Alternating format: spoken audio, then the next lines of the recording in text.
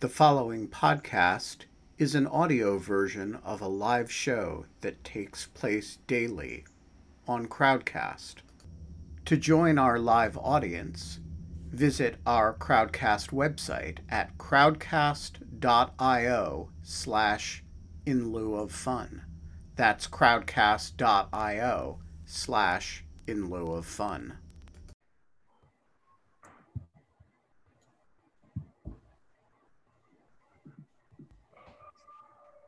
And we're live. It is Friday, April 17th, 2020. Boris Johnson, unlike both Kate and my dogs, has still two eyes and is recovering with both of his eyes following his recuperation, a release from the hospital.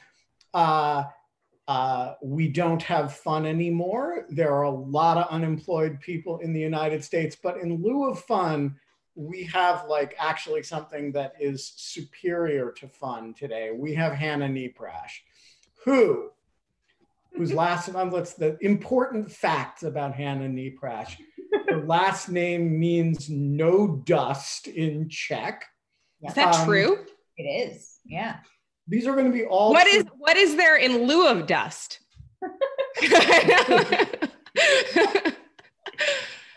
We have. I'm just thinking of true facts about Hannah Neprash. She has been a friend to all witnesses since she showed up in my living room when you were what, like 20? Yeah, 2007, I think. It was a long time ago. Yeah, you were, she was not yet graduated from Oberlin College, and she has since gone on to get a PhD and become a professor in healthcare economics at the University of Minnesota. She is the best limericist I have ever met. And if you don't believe me, look up in Washington City Paper, the column she used to write for Washington City Paper called District Limerick, which was like limericking the Twitter feed before it was cool, right? Like there was the news of the week in limerick form. And I feel like my compensation scheme at the time is relevant because I was paid for limericks in one bottle of scotch every 2 months. Yeah, and so what kind of scotch are you drinking? This is a Bruichladdich. I have no idea if I'm saying that right. Yeah, it's like welcome to the world of scotch. Yeah. There's that great video of Sean Connery just pronouncing names of distilleries, I think. Have you seen that? Anyway, I have not. I don't know how to say it, but it's delicious. Excellent. So I could rattle off 1,000 more fun facts about Hannah Neprash, including that she is the first guest on In Lieu of Fun to be the spouse of another guest on In Lieu of Fun. So who are you married to, Hannah? So I am married to Alan Rosenstein, who was a guest a week ago. A week and a day. Yeah, and we tried to have you on as a couple, but you had a conference call, and so that didn't work. So fancy. Yeah. Well, all right. You get to take credit for our marriage as well. I feel like you can't leave that part out. Well, I can leave it out. I mean, wait, what? What? I don't know this part of the story. I did introduce them, yes. Aw, that's so nice. Yep. That's the mitzvah or something. They are the first lawfare marriage. That is marriage that took place largely as a consequence of the existence of lawfare. Judges, federal judges, when they have clerks and people get married, between meet during their clerkships, this is a similar type of thing. It's like the judges take great pride in introducing people that get married that are their clerks. So. Yeah, particularly if they're both clerks. Yes, exactly. Yes. All right. So Hannah, first of all, I have boasted that you are the only person of my acquaintance who is capable of writing a limerick on the spot on any subject on command. practice, though. To what extent am I exaggerating? So I would say 5 years ago, it was 100% true. Now my turnaround time is like 5-10 minutes. So I wrote you guys a limerick for this. In fact, it's a policy proposal limerick. Okay, go for it. Right now? Yeah. I'm like, calling up policy proposal limerick to get us started. Okay. There's talk about how to restore a life like we all lived before. I'd like to advance. No, shoot. A thought I'd advance concerns proper pants. I vote that we wear them no more. Whoa. So you're going with drawstring pants should be the new norm? No, you're focusing on the wrong thing, Ben. Wait, did I miss the point of the limerick? Yeah, it said it was a limerick. Oh my goodness. I love that. I mean, yes, I've been really rocking for a while I was doing business on top and like sweatpants on the bottom. And now it's just like no business anyplace. Who cares? No pants. Right. Right. No, I mean, I did Morning Joe the other day with laundry in the background, although that was the shot, that was the fault of the camera people. You know, a massive pile of laundry that is always in the Wittes basement behind you. No, I had arranged the shot so that the laundry was not in the frame, and they kept saying, move your screen this way, move your screen that way, move your screen that way. And then I found out on Twitter that the laundry was like solidly in the frame, but that was because of the directions they gave me, not because of something that I had done. So now I have to, like, as Hannah can tell, Hannah spent a lot of time at Shea Wittes. Oh, yeah. And there are very few rooms in Shea Wittes without piles of laundry in them. So nor should there be. Your housekeeping style speaks to your incredible level of intellectual engagement. Well, that's a very that's the most flattering way of putting that I've ever possibly heard, and I'm going to steal it. Every time I fail to fold laundry, my defense to Alan, who is, you know, more on the like neat side of the spectrum, is that it's basically a what would Wittes do? And the answer is always not fold laundry. Yeah, so we have a slogan here at the Wittes household that all are welcome and we clean for no one. And that is sort of the way I feel about, you know, live television as well. All right, so before we turn to what I anticipate to be a blizzard of questions for Hannah about healthcare economics, Kate, you have received the best letter in the history of In Lieu of Fun. And so I think we just have to read it out to the world. I think that we do. And so just like a little bit of backstory. So on my Twitter feed, I am not looking at Twitter as actively as I used to, but I'm like responding to my notifications. And I put out into the world the other day, not knowing that like sourdough starter was a thing everyone was mocking, that I had this 25-year-old sourdough starter that is really, really great and really robust. And does anyone want some? I'll mail it to you. Like, I'm going to mail it to 12 people. The first 12 people to respond, I'll like mail you some.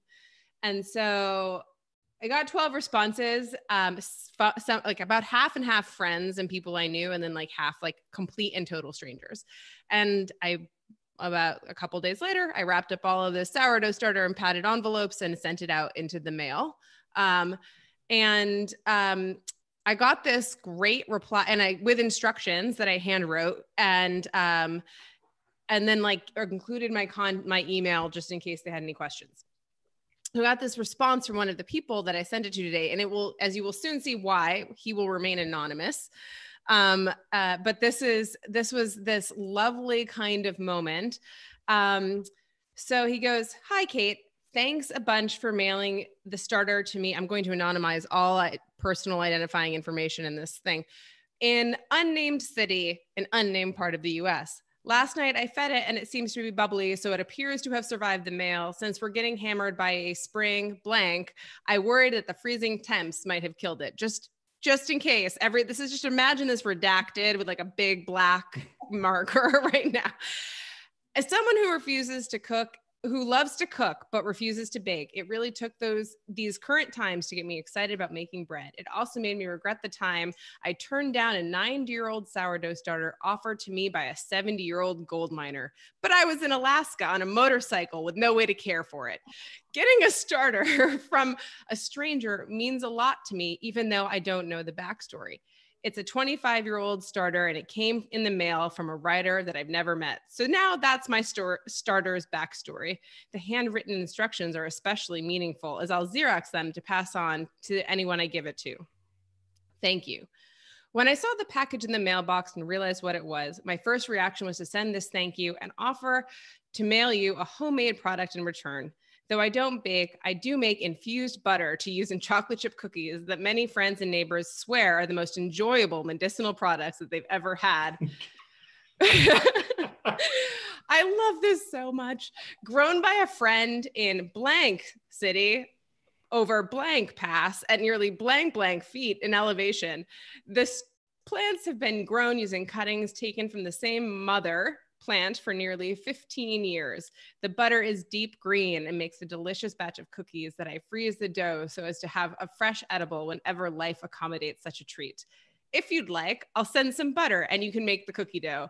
If that's not your thing, you may consider neighbors. If you have any retired neighbors in quarantine, they'd probably be pretty happy to find out some kind soul has left them some space cookies on their porch with instructions. When I got this, it's like not over, it gets better. When I got the starter, I wondered who it was from. On Twitter, I follow various academics, writers, journalists, wonks, scientists, and subject matter experts, but I didn't know where you fell into that or how I'd ended up following you. Several weeks ago, you were on Lawfare with Quinta J regarding disinformation, and it was so good I found you and followed you. When I realized the sourdough came from the Lawfare person, I almost lost my nerve and didn't offer to send the butter. I can't imagine Benjamin Wittes smoking a J and being chill. So right. I know. Then I noticed. Nailed it. Then I noticed your address. This is also true. And I'm going to out myself with personal identifying information. Then I noticed your P.O. box return was P.O. Box 420, and I took it as a sign to take my own advice and acknowledge that the worst you can do is say no thank you. Peace, blank. So that is the best letter ever. And I hope that blank in blank city and blank state is listening right now when I say, actually, you're quite right. I am one of the very few marijuana virgins in the world. That's quite the claim. Yeah, I mean, at least over the age of like 13. It's among other things, blank you can write, which I really appreciate.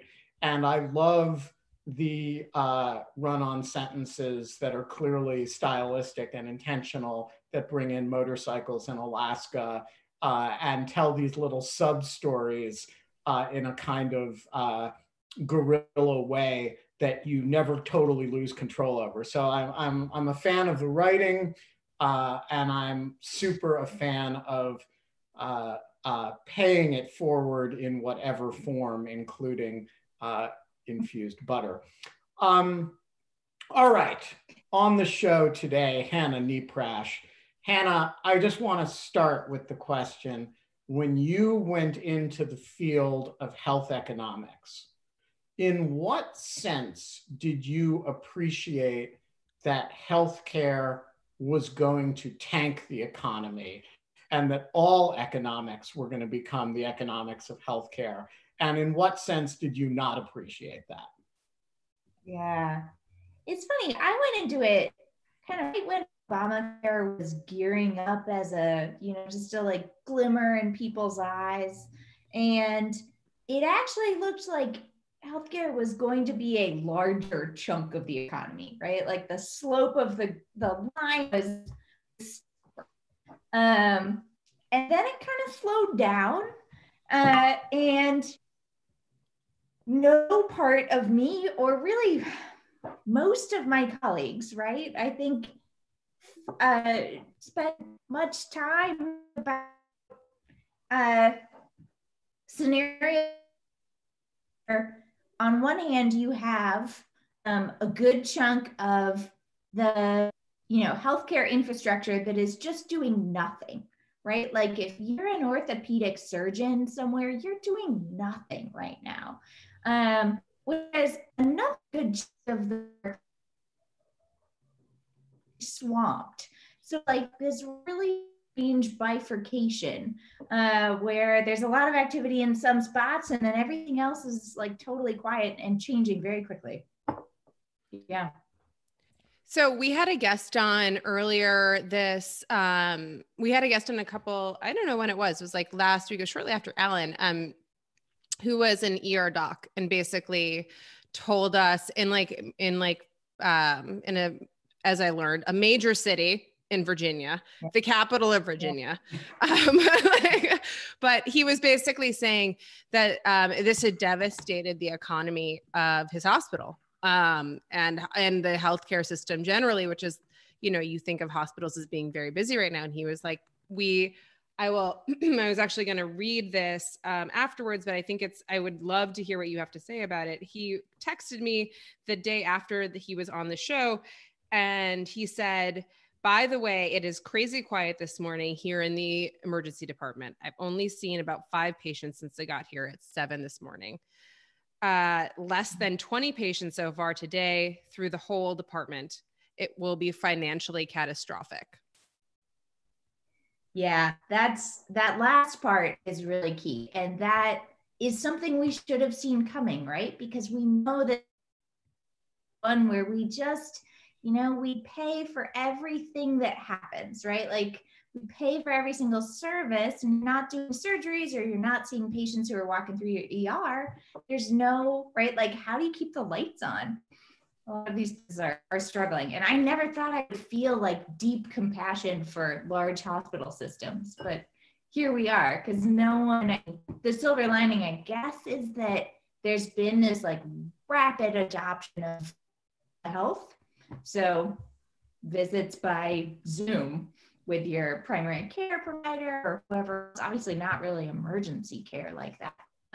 And all of a sudden people are getting paid for that. So that is like in-person care a little bit. We don't really know how much yet, but yeah, I think the financial hit that everyone from small practices all the way up to like huge academic medical centers, the hit that these folks are taking is huge, and will have a healthcare system for sure. So Hannah, your internet seems to be a little bit choppy. Can you tell Alan to stop streaming all of Netflix at the same time? He is downstairs weightlifting, but I can close some other connections that. Yeah, just see if you can. So your research is about, at least some of it has been about what time of day to see physicians. And I want you to like describe the data set that you've been using over the last few years, because I think it'll take a lot of people by surprise in terms of, just how granular big data is for physician behavior. Like, I think it'll actually blow people's minds. And, we've got, so as your mind is being blown, and now I'm talking to the audience, as your mind is being blown by what Hannah Neprash is about to say, if you are not a Zoom bomber, feel free to flag a question for us in the Q&A, and we will rapture you into the conversation to pose it. If you are a Zoom bomber, leave your swastikas and your racist and misogynistic language for us, and we'll remove you from the conversation. And that's the way we do it. So Hannah, why don't you answer my question while we queue up a few others for you? Yeah, sure. So you're right. All of my research, like I like to get my hands really dirty with data. The bigger, the better. And for me, that means that I work with a lot of data that comes from electronic health records. The project that Ben is talking about was actually looking at opioid prescribing, which feels like a concern we had decades ago, even like only a couple of months ago, that this was a big policy concern. Opioids are considered to be overprescribed. I think that is slowly changing now, which is really good. But there's this perception among doctors that essentially prescribing an opioid is a way to keep a patient happy, right? And that doctors are under all sorts of time pressure. And so if you have 15 minutes with someone and your choice is to explain, here's what physical therapy is, here's how it works, like here's how you would go about getting an appointment, like that's a very complicated discussion. Whereas maybe continuing an opioid is something that allows you to like move on with your day, which is under any other circumstances very busy, right? So I have done some work looking at what happens to opioid prescribing over the course of the day. And the answer is it's much more likely in the afternoon compared to the mornings. And it's much more likely if a physician is running behind schedule, right? So if you're under that sort of time pressure, you're going to see that happen. I think the reason that's relevant today, not so much opioid prescribing, but I actually just, with a couple of co-authors, used this particular data set, which has all this, like, you're right, really granular information on like what time of day are you seen by a physician, to basically look at what is the consequence if you are a patient who goes into your physician's office and you happen to be seen after someone has come through that office with the flu, right? So like somebody who is contagious with a viral infection. Are you yourself more likely to show up with the flu compared to someone who had the good luck to be treated before that flu patient? Do you see what I mean? Not sure I'm following you. Oh, so sorry. if I show up with flu-like symptoms, yeah, it matters who comes before me if I'm diagnosed with flu? So what matters, let's say that Kate visits before you and I show up after you. It turns out that I am then between 20 and 30% more likely to come down with the flu myself, right? That the doctor's office is a source of transmission. I see. For certain so it's not a diagnostic point, it's actually a transmission point. Yeah. And it suggests that there are kind of opportunities, that it's really good that we've like pretty much transitioned everything away from in-person care right now. But isn't that obvious? I mean, that's also true of the liquor store, right? Like if like Ben went to the liquor store to get another bottle of scotch before me and I had the flu and then you came, Hannah, like then there would be like some type of, right? Like then you would be, if I was the one with the flu, like you would be more likely to get the flu. Yep, absolutely, right? Like on one hand, kind of what we're proving is that flu is contagious. Yeah, I'm not trying to like to minimize what you're saying. I'm like, but this seems like a really well-known point, that the bigger point is maybe that we expect some level of like doctor's office to not be places where you get things. Exactly. You don't think of it as a place you go to get sicker than you already are. Yeah. But if you go to a doctor's office in the late afternoon and the person who came before you has flu, you're likely to leave with both flu and opiates. Is that right? And some pot butter if you really hang out with the right people. One can only hope. Sorry. Okay. Dan, I don't know how to pronounce your last name, which looks awesome, by the way. Buick? But the floor is yours. And please start by telling us how to pronounce your last name.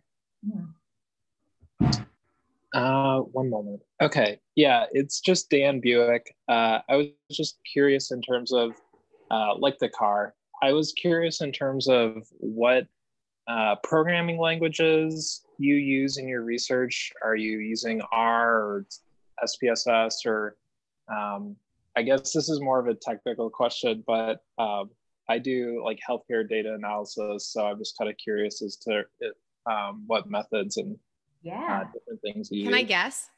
Sure. I bet you use R. You seem like an R person. That's a compliment.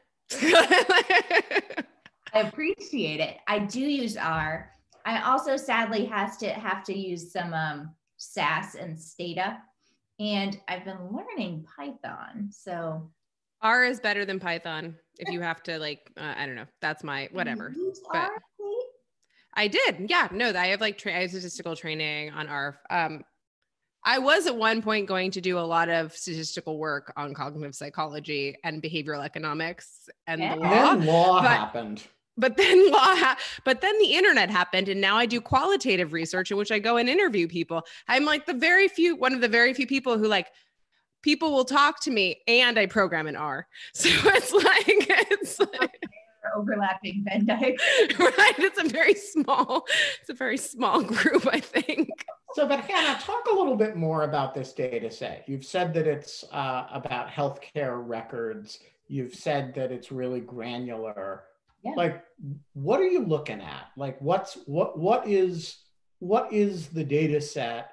And tell us a little bit about how you came to have access to it. Oh man, I pestered someone within an inch of their life as I was working on my dissertation. The data set comes from a company that kind of does two things, and in an interesting way, reveals the flaws of our healthcare system. So this company is nationwide, and they are hired by doctors, hospitals, whoever, to basically do all the paperwork that is involved in healthcare so that doctors can provide care and they don't have to worry about all of the billing stuff.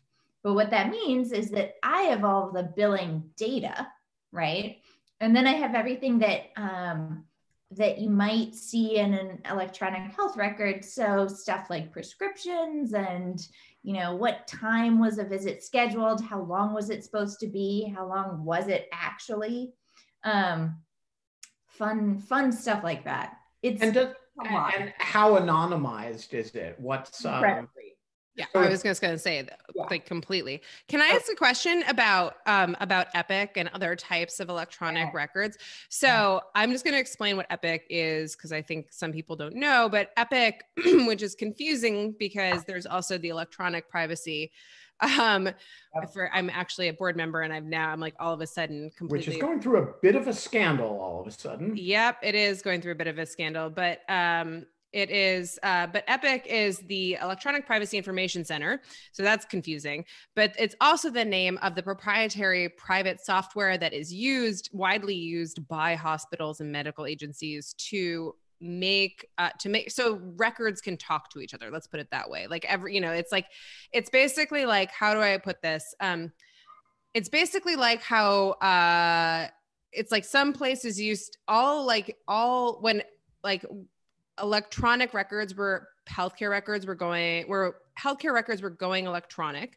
There was a bunch of different versions of software and they did not speak to each other. Ben, do you remember WordPerfect? It was WordPerfect. I remember WordPerfect. I know. It was WordPerfect. And so you might not know this, but the entire federal and state, New York State anyways, court system uses exclusively WordPerfect still to this day. It is crazy. Anyways, there's been a transition and a rebellion slowly. But the point of this is that you can't have this this kind of, you can't talk between documents. There's all these formatting things. Epic is, I think, emerged like Word as the predominant electronic records thing. How much do you work with the data that comes off of Epic? Is it all of it? Is that the only way that you're getting your data? And what market share do they have right now as a company? Yeah, they're pretty big. the issue with Epic, and this is interesting, like in this moment too, because people are trying to get data on like what is happening in hospitals across the country. And the problem is, like, when you've seen one Epic setup, you've seen one Epic setup. Yep. Like, hospitals get to really customize it, which I think is great for usability, but it means that for nerds like me who, you know, work with that data, it's all different. And it's That's tough. fascinating. So do you have to like hand code a lot of stuff, Hannah? I try not to as much as possible. Yes. And when I do have to, I kind of share the burden creatively with grad students so that everybody wins and no one has to spend too much of their life doing it. Sorry for taking over the conversation with my nerd questions. No, nerd questions are great. I have a different kind of nerd question. Please. Which is, I think so over the last few weeks, we have been asking as a healthcare question, as a healthcare delivery question, what should our ventilator capacity be? Mm-hmm. And how many times the reasonably expected to be needed number of ventilators should we have in case there happens to be a global pandemic that year. Right. And it seems to me at the end of the day, this is like, we experience it as a healthcare question, but it's really an economics question. And so I only know one person who does both healthcare and economics, and it's you. And so I want to ask you, how many ventilators should New York have? Right. And how many hospital gowns and how many masks? And what's the right way to think about what the right level of surge capacity is if you don't know that this is the year that you're going to have the global pandemic, and maybe you won't have it for another 70 years. Can I add a really quick tag on to that question, which is like, is this like asking a microeconomist a macro question? Like, I'm kind of curious, like, do you know anything about like, how much do you like, yes. Okay. That was my question. Sorry. I'll answer yours first. How much do I know about macro? Not much, but it's like basically magic. So I think that micro is vastly superior and based in real evidence. Ben, I feel like your question is both a healthcare and an economics question, but right. Today it's a risk tolerance question. It's a like, how much money are we willing to spend for sure that can't go elsewhere, right? Because we have to assume that resources are scarce. That's like 101 econ. To ensure that in the, you know, I don't even know how to assign probabilities, but like the very low probability, but greater than zero event that something like this happens, that we feel confident we'll have enough, right? And that is it's ultimately not healthcare or economics. It's like an actuarial question. Yeah, exactly. And that is something that it almost gets into like a cost effectiveness question, which I gotta say, like, having spent some time working for the Ways and Means Committee and like doing federal policy, like that is just this idea of like tying dollars to lives and risk is just something that no one wants a part of, even though we all do it implicitly. All right, so let me ask the question a different way. Yeah. If I had asked you last year at this time, scarce resources, you know, the Obama administration and the Bush administration both said we got to do a lot of planning for global pandemic. If we had a major SARS-like event, we probably don't have enough ventilators. Is this, given, you know, healthcare scarcity in the United States, given, you know, inequities in distribution of care, all the other goods that you might invest in, is this one that we should invest in? Would you have said yes, or would you have said, no, carry that risk, and let's actually invest in healthcare distribution and access, and we'll deal with preparedness for low probability, high impact events later. Right. I mean, because I know which I would have said. Which would you have said?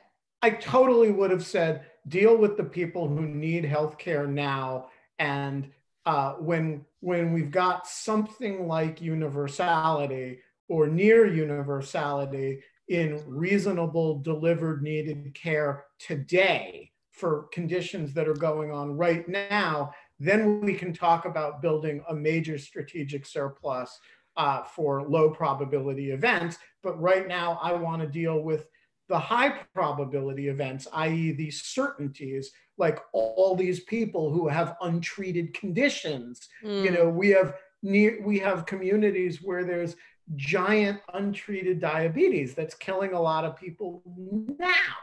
And so I would have gotten this completely wrong.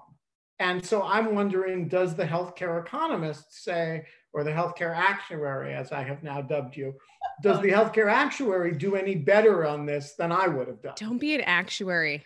That sounds awful, Ben. I love actuaries. I think really fun actuaries, like surprisingly fun actuaries. Ben, I would have made the exact same decision, I think. It's really hard to say, let's spend resources on something that we don't even know is like, we don't know the probability of, but it's definitely not happening right now, versus untreated medical conditions or anything like that. I think the one thing I would have added on would be that, you know, as we plan for this, which we definitely should, and we certainly will, man, I'm knocking on all the wood, we will plan better for the next version, that, you know, ventilators are usually something that is purchased by a hospital, an individual hospital. And that doesn't make sense, because that just like perpetuates all the like haves and have-nots that already exist in our healthcare system. So this is a pretty clear example, I think, of the sort of like market failure where it makes sense for government to step in, and like a well-managed stockpile, collection of ventilators, purchase order, whatever you want to call it, is probably a better policy idea than like everybody does this on their own, making their own risk calculation and kind of budgetary trade-off. All How's right. Gurgi, by the way? Gurgi How's the patient? He's all right. He's standing next to me. He does not want me to stop petting him. But as long as I keep petting him, he's doing well. This is sorry, not to do a divergence, but this is similar to when Nina had all of her surgeries. I did not sleep an entire night. John put in earplugs and went to bed.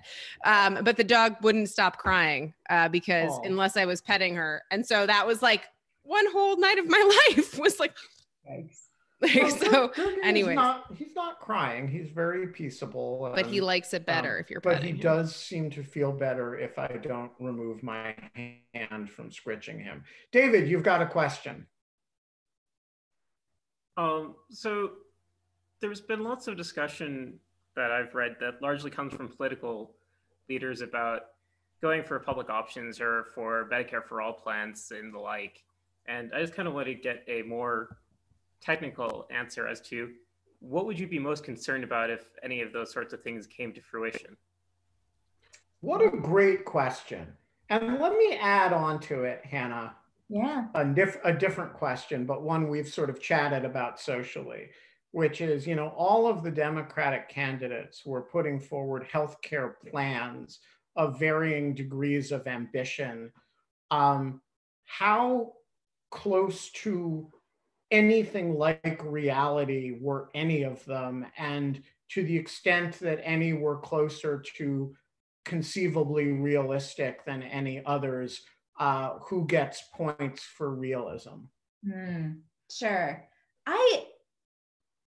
I think, and I would say that most of my profession would say that our issue in healthcare, some of it is that a chunk of the population doesn't have insurance coverage at all. But the bigger issue is that as a country, we pay more for healthcare than anybody else, right? Like total spending is the product of the price of care times the quantity of care. And it's not that we all, go to the hospital or go to the doctor's office more. It's that like every time you do go to the doctor's office, it's incredibly expensive, whether you have insurance, which means that you don't feel necessarily all of that price, or if you don't, and then you're on the hook for everything.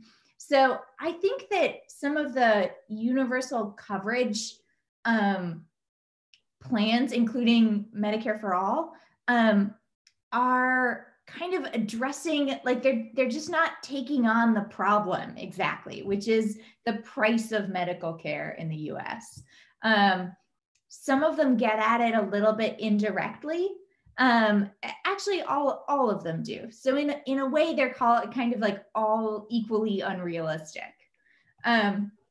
With that said, I think right now, a big concern is that people without insurance might avoid healthcare, right? Like might avoid seeking any sort of treatment for COVID symptoms or something, or, in which case they would just continue to spread healthcare because healthcare is so expensive. And that is insane. We can all agree. And so in that way, kind of Medicare for All has a new, I think, resonance and relevance to it for sure. And if you had to identify the reason that healthcare is so expensive in the United States, so if we wanted to focus on what you flag as the fundamental problem, there's a line of thought that it has to do with the inefficiencies of privately delivered healthcare. There's a line of thought that it has to do with the inability of entities to negotiate drug prices.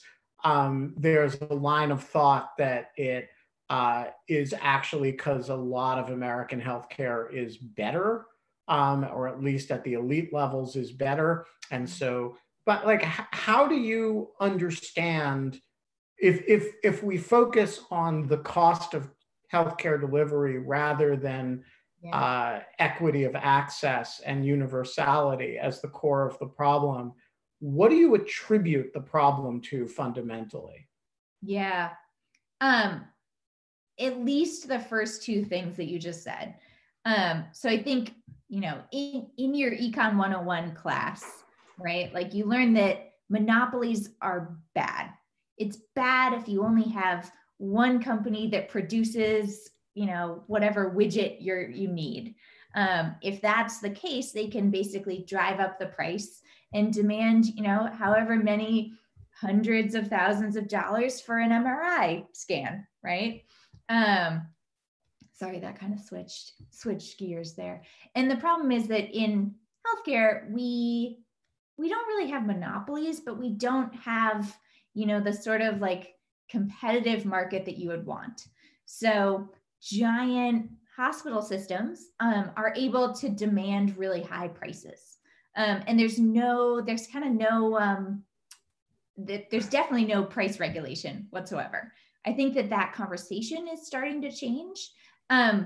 In terms of prescription drugs, it's an interesting, Kate. Sorry, I'm going to flag something for later, just so I don't forget it, because, I'm a glass of wine in. So just making sure. But to that point about competition, telemarketing, telehealth actually seems to be a great way for things for new entrepreneurial health companies to break in.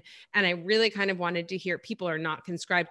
I'm going to go on a brief detour just really quick. I don't want to cut you off. I want you to answer. Sure. But one of the crazy things about, we didn't get to talk with Doug about this, but one of the crazy things when he was working in emergency rooms, like in high priority places where people want to live, there are like the salaries are very low for doctors, like in a general area. And then like some small town in South Dakota will pay huge amounts of money to have an emergency room doctor come to their hospital. It's very good.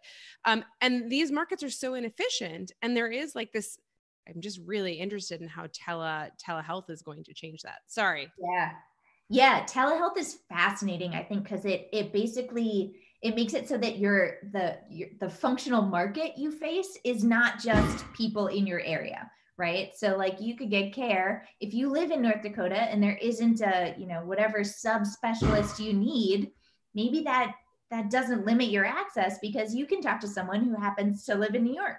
So you've just described the perfect business, a call center in Bangalore composed of high quality doctors who will telemedicine you at somewhere halfway between or a quarter of the way between Bangalore prices and US prices. And I'm sure it would be illegal to provide such service under US law, but I suspect such entity would operate under Indian law. But wait, there's more. You could have a robot remotely perform surgery using live in person, like a surgeon could be doing like something virtually, like using VR. And like, this is not that far away.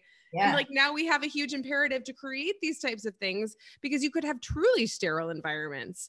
It's going to seem like the sterile environments we create in surgery with human beings going in and actually doing the surgery are going to seem like dinosaur medicine in a couple of years. They're going to be like, can you believe they used to do surgeries in person? Can you believe it took them like 10 years to figure out that rats sped the bubonic plague? Like, people used to die from dysentery on the way to like on the Oregon Trail. Like there's all of these like things that like, sorry. All right. So I am now imagining healthcare reform according to Hannah Neprash. All right. So Nancy Pelosi calls you up tomorrow and says, Hannah Neprash, don't pay any attention to political considerations. That's my job. Don't pay any attention to any constituency.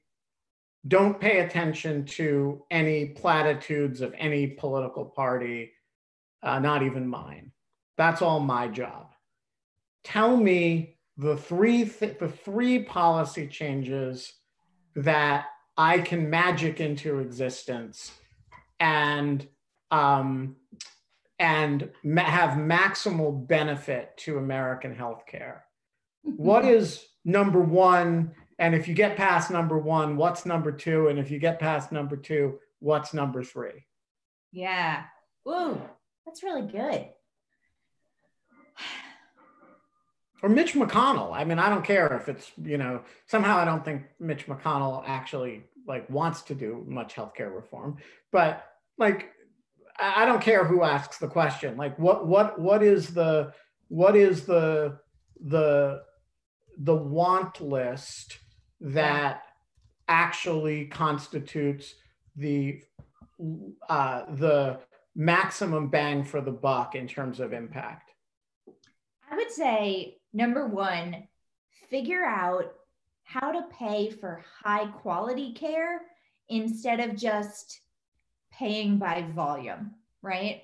So I want to pay more for like the knee surgery that fully fixes the problem so someone can go back to playing tennis than for the knee surgery that doesn't improve the quality of life at all. And requires another knee surgery exactly 2 years later. Yeah. Or like, when you're recovering from it, you wind up with a hospital, like you acquire a terrible infection in the hospital and like it actually makes you worse off. Maybe that also happens. That's tough to do, but I think that would be the biggest benefit to everybody, right? Because if prices are high, that's okay if you're getting a lot of health for the money that you're spending, right?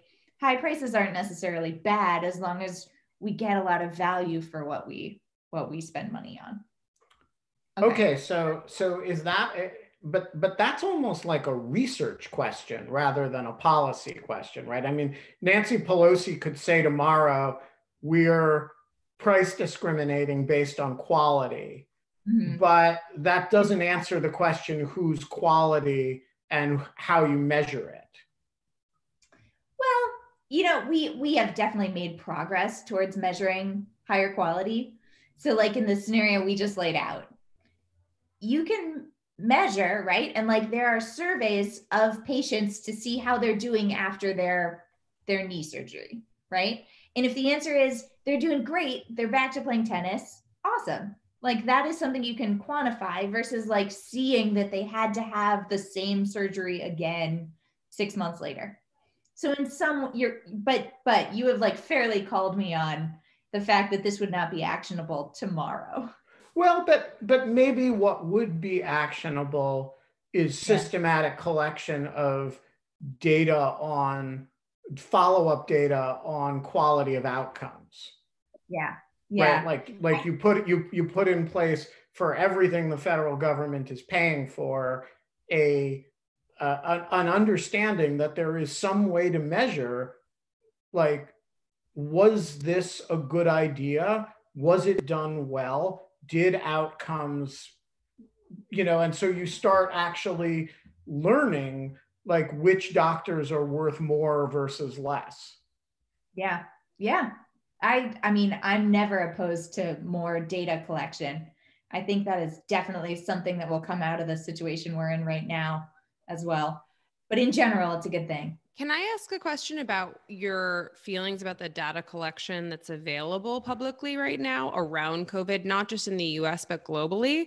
Because I'm bonkers. Like, I kind of think it's crazy how little we know, given that like China, although it's China, but China has been dealing with this for twice as long as we have at this point. And we know so little about about self-immunization, about recontagion, about mutability, about like treatment, about how it spreads. Like almost like, right? It seems absolutely crazy. So do you have any thoughts on that? I mean, it's not that the incentives are off. Like, at least from a scholarly perspective, like every journal I know, every medical journal, and like all the ones that kind of exist in that space are basically saying like, send us your research. We want to publish a ton, like anything that advances the science on this topic, we want it. So certainly like teams are working on these questions, and it's not for lack of like people identifying the right questions either. I think some of it is data quality and data sharing. So, you get into some like interesting game theory questions almost about like, what are the incentives that countries have to share what is actually happening? But from a like the science perspective, the other thing is just, and you guys you've talked about this at least on rational security before, maybe on in lieu of fun as well, just that we're hampered by infrastructure right now. So they're even the data that are out there are of dubious quality, right? Like, you mean infrastructure like testing? Yeah. Which then means that like your denominator might be total garbage, or it might just be variable from country to country or state to state right now as well. Yeah, I mean, it is super hard. Like, we don't know. It's not just the denominator, but the numerator may be wrong too, right? Yep. So we don't know how many people are infected, and we don't know how many people have died, because it's widely believed that there's an undercount. And so when you look at the expression and it's X with some coefficient of unknown coefficient over Y with some unknown coefficient, and you have this general sense that the denominator is roughly 2 orders of magnitude the size of the numerator, but between 2.5 and 1.5 orders of magnitude, that's a lot of people, and like you really end up with a kind of head scratching. Well, we don't know how many people are dying, and we don't know how many people are infected. We don't know anything. Right. And as that changes, which should, right, that means that like we can't necessarily look at trends in the data because everything is changing, numerator and denominator. Right. Yeah. Right. Yep. Yeah, never mind. I mean, just basic questions about anything like related to like methodology and collection and, everything else. Right. So it's like, I mean, yeah. So I want to ask another question about US healthcare that I think is not unique to the United States, because Canada has a similar problem, Russia has a similar problem. I suppose China probably has a similar problem. But the difference between urban, suburban, and rural healthcare infrastructure in this country is so extraordinary just because of the density of population and the state and the distances between people and care, that the economics of it have to be just wildly different depending on the density of the communities that you're living in. And I wonder if that means, as a practical matter, that the United States or US states don't have one healthcare policies. We basically have three, right? You have an urban policy, which assumes that people are living, in very close proximity.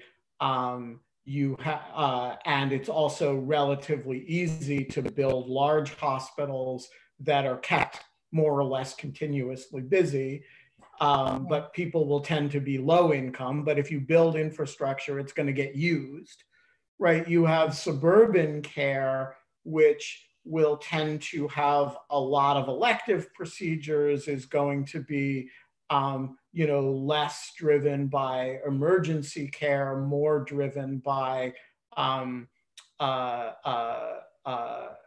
probably more driven by elder care, and then you have rural healthcare where if you build a lot of infrastructure, a lot of it is going to be unused a lot of the time. So it's radically inefficient. And yet you can't expect people not to have healthcare within some reasonable number of miles from their house. And so I guess my question is there really such a thing as US healthcare policy? Or are we, and I'm probably not even thinking of all the iterations of this. I mean, Indian reservation healthcare is its own world. Veteran healthcare is its own world. Does it even make sense to talk about US healthcare policy rather than the constituent elements of US healthcare policy? For not a healthcare economist, you are actually a total healthcare economist. So because I've spent a lot of time with you over the years. That's true. And your dad, also your dad. Wait, well, how does Ben's dad weigh into this? My dad used to run Sloan Kettering. Oh, God. Well, that'll do it. He's a clinical oncologist who ran a hospital for many years. Oh, my gosh. And now plays excellent classical piano. That's how he spends his time. Anyway, but what are your thoughts on the question? Yeah, so for sure, you've identified the rural-urban divide. As it is right now, the way that Medicare pays rural hospitals is basically is completely different than how they pay urban hospitals. They are trying to help keep the lights on, and even that isn't working really well. I mean, there are hospital closures all over rural areas at the moment, and it's having really detrimental effects on quality, especially if you look at, say, like labor and delivery outcomes, right? If your local hospital closes and you have to go way further, you are in trouble. That is a real consequence that people are facing in rural areas, for sure. I think that in terms of the urban suburban divide, it's kind of more of a safety net versus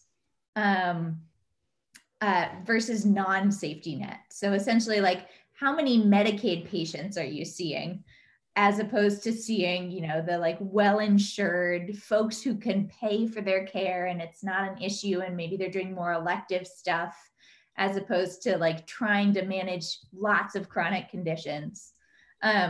It's tough to think of the US healthcare system as a single entity, for exactly the reason that you described.